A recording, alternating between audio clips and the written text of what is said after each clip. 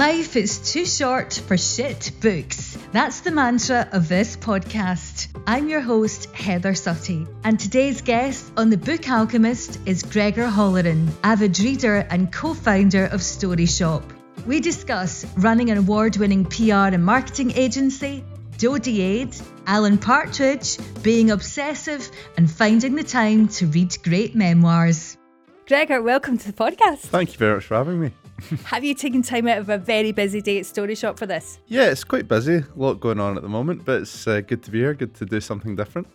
You are very busy because you're running an award-winning agency, but you're also dad to two very young children. Yes. So how much of your time is taken up with bedtime stories? A lot of bedtime stories, especially for my Miles has really started to love, so he's 3 years old now. He started to really love Dr. Seuss, so we do a lot of that at night. So normally Cat in the Hat and then, lots of others. So it's been good. I'm actually really enjoying it. It's kind of, you get to see kind of how stories are made and what ones he reacts to, and being able to kind of, do the characters and bring them to life and do that. It's a kind of really nice time because obviously it's my wife and I that started the business, and then we've been really, really busy. So being able to kind of find the time that is just, there's no work, there's no anything, and, being able to do bedtime stories and talk to him has been a big kind of part of it. So I love it. So favourite part of my day. Oh, and it's so important to read early, isn't it? I definitely think the more, when we really started doing it more, his speech just started to really ramp up, and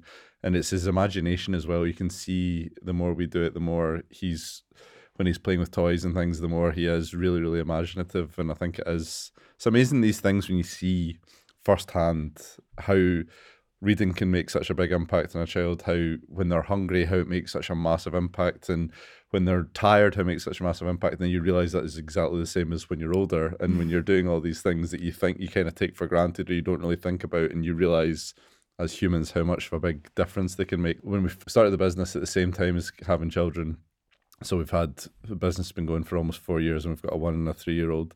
So we felt like there wasn't a lot of time to read and things like that, and that really starts to have a big impact when you're not doing that. I certainly start to feel, like I'm thinking a bit more fuzzy, I would say, when I'm not actually taking the time to just do that, and I'm always just thinking about work and other things. It's important to take time out, though, and be able to learn how to switch your brain off, isn't it? Because especially, you'll be like that all the time as well when you're dealing with PR, which is constant and never really stops, and to be able to actually, and it's always changing, always evolving, and to actually be able to just sit down with a book. And that's what I used to do before I had children. I would get up an hour early before going to the gym and sit and just read a book, because it was before clients could get hold of me. It was just a time to be able to switch off, and you could get completely immersed in it.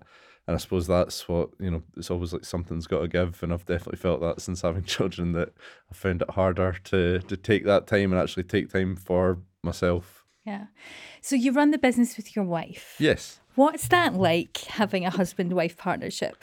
It's quite challenging because I think, it's a really unusual time. So I think we've only ever had the business in a really unusual time, in the sense that we've gone from starting a business during COVID while Scarlett's been we've either had a child under 1 or she's been heavily pregnant for the entire time that we've had the business. So it's been quite, I think now we're kind of entering a stage where it is a wee bit of normality, like both children are at nursery, Scarlett's back at work the majority of time, and it's just been really, really hard, where we've been trying to grow a business, start it from scratch, and do that all as we've got these 2 children, and we don't really know how to raise children because we've not had children before.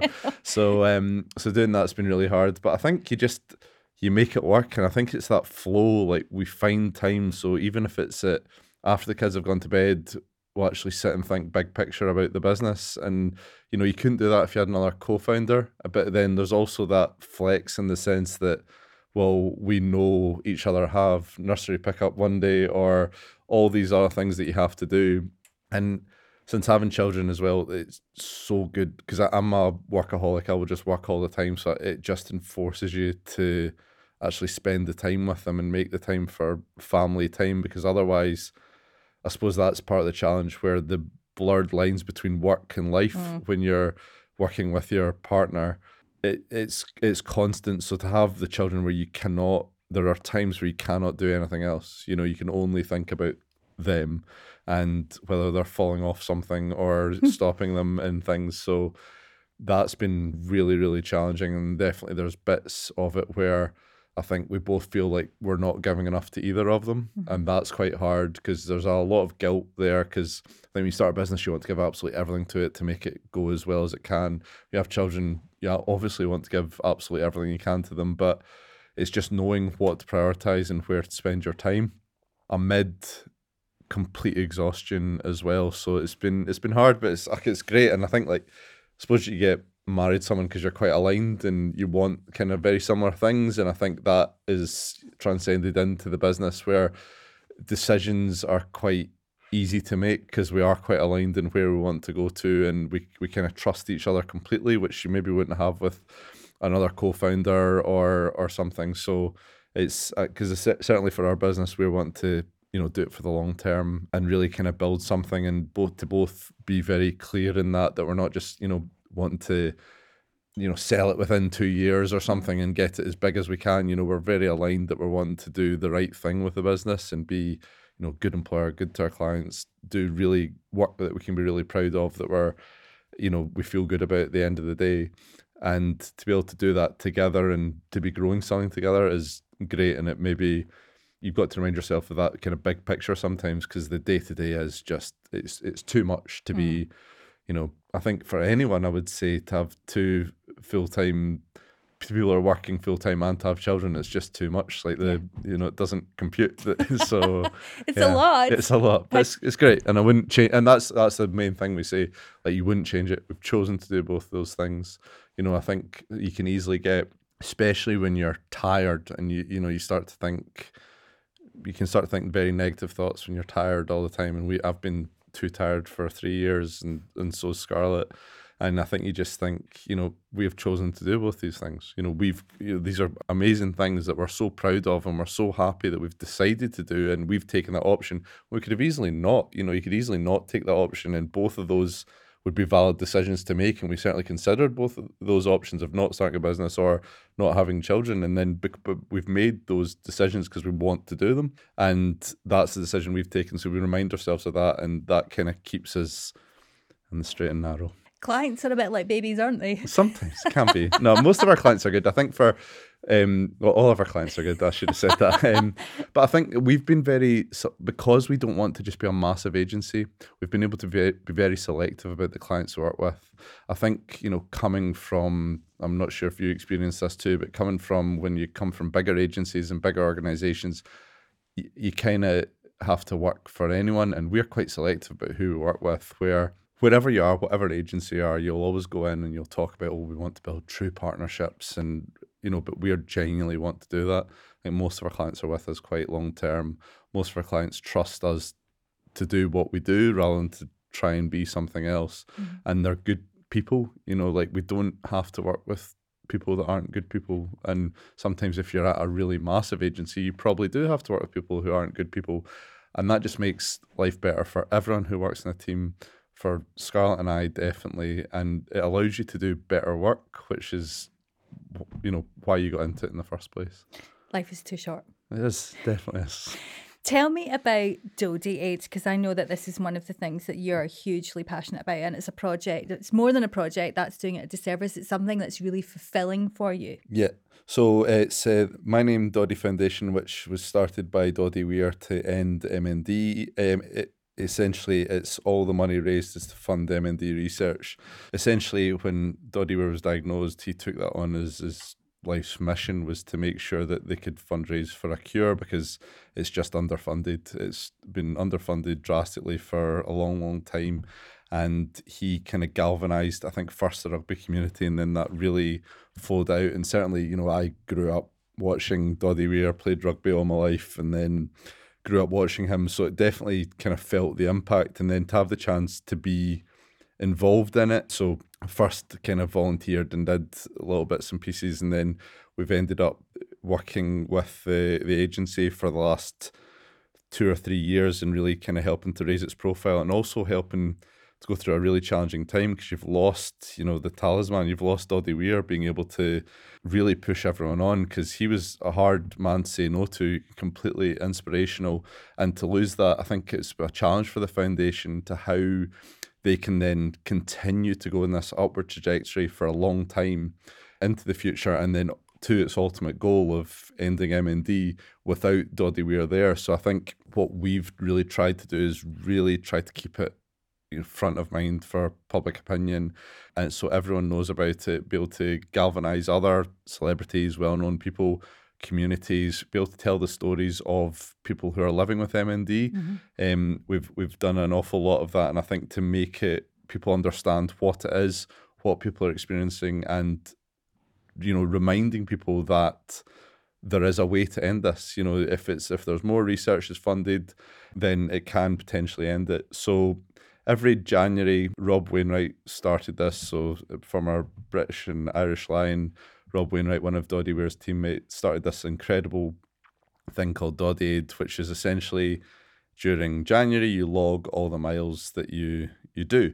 So thousands and thousands of people across the UK are doing it. On Sunday, Chris Hoy led a virtual ride for everyone on their bikes, and there's amazing kind of events and activations through it. So Mark Bowman led a trip around Arthur's Seat. There was a Dukes on New Year's Day, and so people join up to be part of a district, so be it Glasgow or Glasgow, Edinburgh, the South, the Barbarians, Wales, but then also within that you can join a league. So we've started a little story shop league where we're quite competitive with each other about who can clock the most miles in January. So that's good fun. I love it. So storytelling is obviously, it's in the title of your business. It's called Story Shop. Was reading a big part of your childhood when you were growing up? Definitely, yeah. I was always a big reader. I think I mainly started out my career as a sports journalist, and then a lot of what I did was reading sports autobiographies. I became really obsessed with that. I was really obsessed with Nick Hornby growing up. So I think my favourite books, I would have always said, maybe wouldn't say now, but I would definitely said when I was growing up that kind of Fever Pitch and High Fidelity were my two favourite books, and I've read them kind of cover to cover lots of times. But it was definitely a big part of it, and I think I'm a very obsessive person. So growing up, I was very obsessed with rugby, football in particular, and then music. And it was a lot of autobiographies that I would read all the time, and I would just kind of go down rabbit holes. And it's an amazing, there's nothing better when you become obsessed with a book and you can't stop reading it. Like that, capturing that feeling. I wish you could know which books ahead of time that would actually make you not stop reading, and that's when I had miles. I went from kind of reading a book a week to then having miles and just not finding the time to read, and then being so shattered at the end of the day that I would revert to TV to fall asleep to, which was a really bad habit. And then I was like, right, I've got to stop this. I've got to find the time. So I went back to autobiographies, because that was where safe space. It was my safe space. And I knew that, because sometimes if you get into a fiction book and you're really, really into it, and it's the best feeling in the world, but sometimes you don't really know which ones are going to get you. But then I felt there was a lot of kind of confidence and safety in going to read autobiographies that I kind of knew the story of, and I just wanted to find out more. Yeah. So then it became a real gateway to get me back into reading, and then Sasha was born and it all went to pot again. But all went to potty? Yeah, yes, exactly. So in terms of autobiographies and memoirs, I'm like you. I'm quite obsessive when it comes to things that I love. So I'm a big reader of memoirs. What have been some highlights of ones that you've enjoyed, if you can remember them, because I know you're tired? No. Lots of different ones. So a few, I loved Dennis Bergkamp's autobiography. I thought that was amazing. A footballer. Right. I think the best ever is probably not a true biography, but it's Norm Macdonald, who's my favourite comedian. His autobiography is called Based on a True Story, and it's all kind of tall tales, but it is brilliant. And it is Norm Macdonald is the most underrated comedian. He died last year, and I think sometimes I'm quite critical when there's the kind of mass outpouring of grief sometimes about celebrities that people weren't really connected to. And I think, is this performative for social media or... But I think when Norm Macdonald was the first time I think a celebrity died, and I felt complete grief. And I was like, I've not experienced that before, and he is the biggest comic genius of our time, I would say. So I became completely obsessed with him. He wrote an amazing autobiography, so I would definitely recommend that. Now, that's really interesting. I have never heard of him. We'll go down a rabbit hole because he is the funniest man. I'm so tempted now to say one of his jokes, but I just know I could never, ever do it justice. So I loved that. I loved Dave Chang's autobiography. So Dave Chang, he runs Momofuku, which is a food brand in America. He has a great TV program on Netflix, so I encourage everyone to watch, called Ugly Delicious. He was one of Anthony Bourdain's best friends. I'm obsessed with Kitchen Confidential is another great one. But Dave Chang, I remember I gave it after I read it to my sister-in-law, and she said, "That is you. You're completely, like, just how obsessed you get with things, how focused you are, and always, like, I guess nothing ever being enough. You just constantly think things can be better and better and better, so you're always trying to push it forward. How you're, trying to think outside the box to make things as good as they possibly be. I'm not anywhere near successful as him, but and I certainly can't cook like he does. But I think like that kind of, that mindset of how we think. So I think that one was really, really, really great. I'm trying to think of other ones that I've loved. Loved Limmy's. I thought Limmy's was great. I thought it was so interesting, just the way he kind of talked about a lot of his kind of mental health. I think he's, I'm obsessed with comedy. I love comedy, and I think that was a good one as well. That kind of, and another one that got me out of my slump was Action Bronson, the rapper. It was a great book. I would recommend it as well. Blank looks from me. How do you find these books? Like, what's your go-to resource? Are you like me? Do you enjoy recommendations from friends, or do you scour the Sunday Times every weekend, or how do you find these books? Podcasts usually, like people like recommending books on podcasts. And my dad is the biggest reader of anyone. Like, he's probably maybe sometime in the next few years I'll be thinking about retirement, and I'm like, what will you do once you retire? Because he doesn't play golf, he doesn't do any of these things that people do when they retire, and he'll just read. Like, that's all he really does.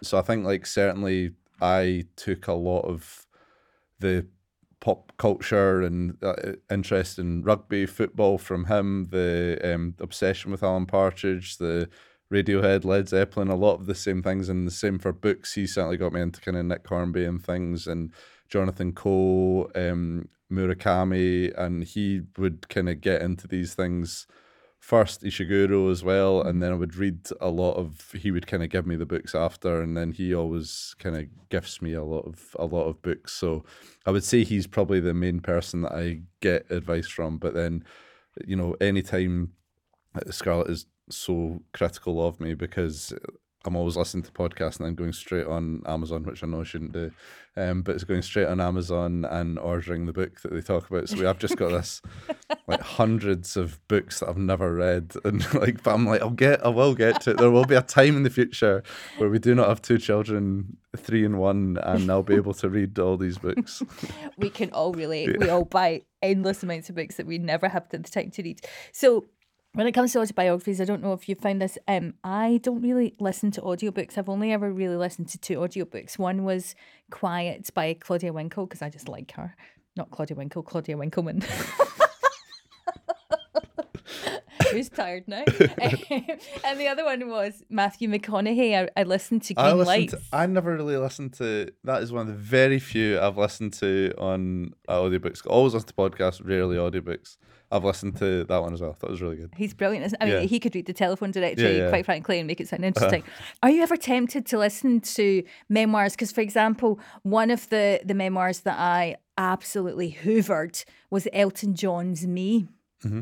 And I sometimes think, gosh, I'll probably go back to that at some point, but I would actually like to hear Elton narrate it. Do you ever find it? Does that interest you? Yeah, definitely. I think I think the best example of that for me is I read the first Alan Partridge book, and then I listened to it after, and I was like, it's such a better experience because it's Steve Coogan being Alan Partridge for the entire time.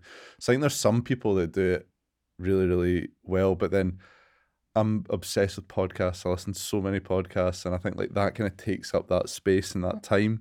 And I think, to be honest, my obsession of podcasts has kind of squeezed out my love of music, where I don't now have time for it. So I'm almost like the reading books is for when I'm actually able to read, and then the podcast is for when I'm listening. So there's very specific ones. I think like Matthew McConaughey, that's a real that is a experience for his voice and everything he's doing. I think definitely for the Alan Partridge book, but I think for the majority of them, especially a lot of authors, when you hear them read, it's almost worse. It's a worse experience. And I think I read a lot of kind of self-improvement and business books and things. Like I recently, and I think I'm on the go a lot when I'm reading, when I'm listening to things. So I think I'm not really taking notes as I go, but if I'm listening to either a kind of business biography, like I read Bob Iger's book recently. Oh, the Disney yeah. Or I'm listening to a book about something about business, or some sort of self-development book. Then I usually take notes as I go. You don't really get to do that as much, so I think I would. And then for other books, whether it's fiction, autobiographies, or anything, it's an escape. It's being away from your phone or anything like that. It's you're just sitting there, and it's a kind of different way of engaging with it. So I would always kind of move. Basically long way of saying I don't really listen to too many audiobooks. It's funny. I'm like you. I love memoirs. I listen to music. I watch lots of drama. And one of the things that I absolutely love is business psychology books or spiritual books. And I know some people go yawn, but I actually love them. And one of the kind of authors that I love the most is Seth Godin. Yeah. Do you know who he is? Yeah, I know Seth Godin. So it's funny because I've got all his books, right, which I bought. I mean, many of them are, 10, 15, 20 years old. I bought them secondhand from World of Books. But what I love about Seth is he does a newsletter. And it's I subscribe to loads of newsletters, like book newsletters and clothing and, whatever. His is the only one that I read religiously every single day because it's bite size. And I think nowadays I have a busy brain as well, and a busy life and a busy business and all the rest of it. And I find small chunks way more powerful than a whole one. It's almost like a bar of chocolate. I enjoy it so much more because I just have a wee bit rather than hoovering the whole lot. So I'm wondering if there's maybe an opportunity for all these authors of business psychology books just to do a kind of thought for the day because it's manageable. Yeah. I think for, Seth Godin, he's kind of the same as, I'm obsessed with this guy called David C. Baker, he's basically one of the kind of leading thinkers about agencies and how to run an agency. And I think what he does is very similar to what Seth Godin does, where every Friday he puts, or I think, he'll put out a newsletter, and the problem that he is talking about, his kind of thought for the day, is always the problem that I'm facing. Really? Running an How agency, funny. it just seems to be the way that he just kind of manages to get that. And I think when it's someone who, because I think Seth Godin is the same, where he is very, he hones in on one thing and one kind of challenge with marketing or thought, and having that kind of insight of what they're thinking about it. And it's that trust, isn't it, where you really trust what they're saying, and you're more engaged because it's coming from a person. It's not coming from a brand or a business. It's you are understanding that person, this is what they're kind of genuinely saying. So you're more bought in and I think receptive to it. And they are sometimes selling you something at the end, but they're giving you all that kind of value at the start. And I think that's something we try and do with our clients, is remember, like, give away value. You give away things for free, give away your value, your expertise, your opinion, because that then creates trust, and people can't replicate what you're thinking. Absolutely. I mean, my mantra for life and everything, whether it's friendships, relationships, family members, business, clients, what you give out, you get back. So if you behave in a way that is unbecoming for whatever that means to you, it's reciprocal. It will come back to you, because whatever you put out there, it comes back. I completely agree. I think when we were thinking about starting the agency, we were talking a lot about why does the agency client relationship break a lot of the time. And I think like because both sides aren't looking for win-win situations, and I think we were all about looking at win-win situations. I think sometimes the client is sometimes looking for a shield, or someone who's very they can throw under the bus at the right moment. I think that's not been my experience since starting Story Shop. I think because we've chosen who we want to work with, and I think when we go in with the best intentions, where it's a partnership, where you're actually trying to both get to the same destination to help the client and really provide that value and be a team and both be invested in it working, and both be accepting the fact that what you do might not work, but you'll learn from it and you'll be able to do something bigger and better next time. But because you're both investing in that, then it's so much better. And I think the way we deal with journalists is exactly the same as well, where we will go out our way to really, really help them, even if it's not for one of our clients, because we know then, they'll come to us again. Absolutely. And I think that's one of your real strong points at Story Shop, is that relationship building and the trust element, because you can't buy that. Mm-hmm. Definitely. You can't buy it. When it comes to gifting books, is there one particular book or books that you have ordered the most? Like, so for example, when I go on to Waterstones or World of Books and I look at my order history, a lot of the books that are in there are things like Out of Africa by Karen Blix and Wonder by R.J. Palacio. I don't know if you've read that. I've not, but it's a film I'll add it to my list. In the same way that you're obsessed with Alan Partridge, I am obsessed with Owen Wilson. Oh, I've seen the film. I've actually seen the film. But the book, oh my gosh, the book, Gregor, is so good. So there's that. Then there's Lessons in Chemistry by Bonnie Garmus. Then there's Freshwater for Flowers by Valerie Perrin. I mean, there's like a dozen books that I'm like, read it, read it, read it. What would that be for you?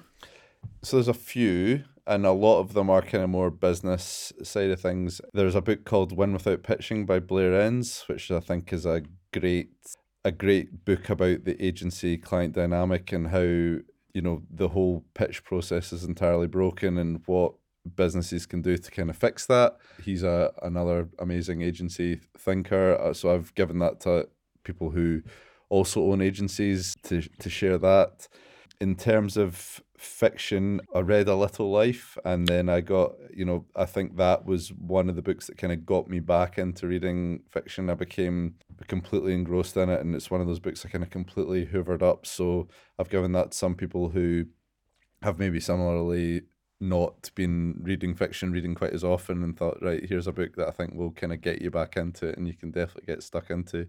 A book I gave out quite a lot was Deep Work as well by Cal Newport. Oh, that rings a bell. Not read it. So it was basically about the power of focused work and what you can achieve if you're not kind of getting thrown into limitless distractions all the time. I gave that out to quite a few people as well. When it comes to holidays, have you had a holiday with the family? Yes, we were just away over Christmas. We've decided we're going to go away every Christmas because I think that is the best time for the business gets a wee bit quieter so we can actually be away, because I think I find it very hard to break free from work. So, and it has been so kind of nose to the ground trying to get the business going and things. So we've not really been able to properly enjoy holidays. I think we went away to Disney in Paris and it blew my son's mind. Oh. And then we went to San Sebastian, which is probably one of the best places I've ever been in my life. In I'm a Spain? big foodie. Yeah, so I kind of follow wherever Anthony Bourdain has gone, and we'll try and kind of then have exactly the same experience as him when he's there. So we went there, and it was a wee bit hard to do with two children, but it was amazing. And then Scarlett's mum and dad came out as well to help, which made a huge difference. Oh, lovely. So does that mean if you're a fan of Anthony Bourdain that you've been to University Cafe for fish and chips and a can of iron brew? I have, yes. Yeah, we actually worked with one of his producers who was writing an article for Forbes, and she came over and she said that was going to be our first stop when she came to Glasgow. Brilliant, love it. So apart from eating on the holiday, did you manage any reading? No. Honestly, it was... Going away with two children, I was not prepared for how hard that is. It's just very, very constant. I'm reading Pachinko at the moment, which is it's really, really good. I read 4 pages of it when I was away.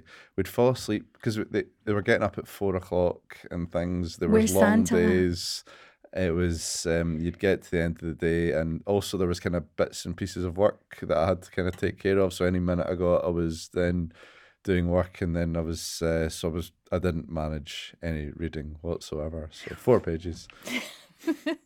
Maybe what you need to do at Story Shop is introduce an afternoon off once a month. Just for reading. Yeah. Take the team up to the Mitchell Library in Glasgow, because I know your office is in Glasgow, and just have a Wes Anderson inspired experience of reading. That sounds lovely. Yeah, great idea. I'll take that from on.